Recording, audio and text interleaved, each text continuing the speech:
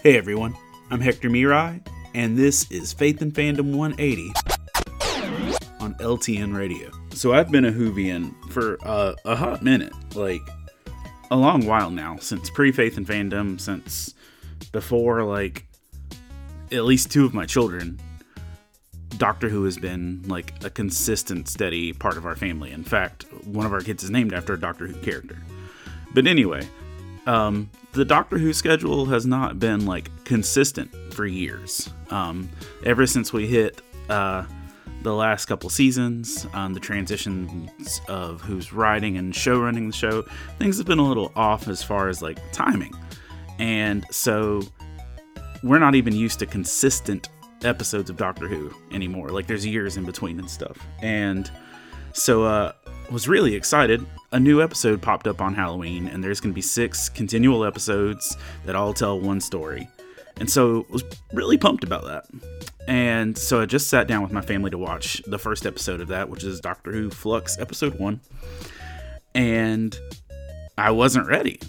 Like, none of my family was ready.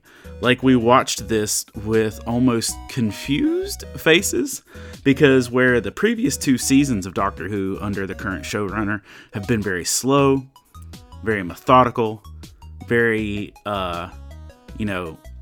slow-paced, payoff. This was literally like they crammed 4 seasons worth of storyline and plot points and stuff into 50 minutes, where all of us just kind of were like, that was a lot to take in, like a lot.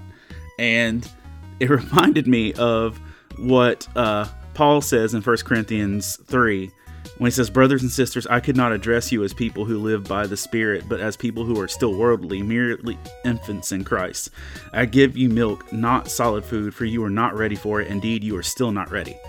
And sometimes we as Christians don't actually pay attention to how we're sharing the gospel or how we're sharing our lives, and we just dump decades of theology and doctrine on, like, newbies who can barely understand small things.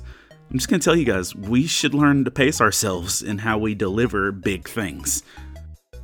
That goes for you, Doctor Who.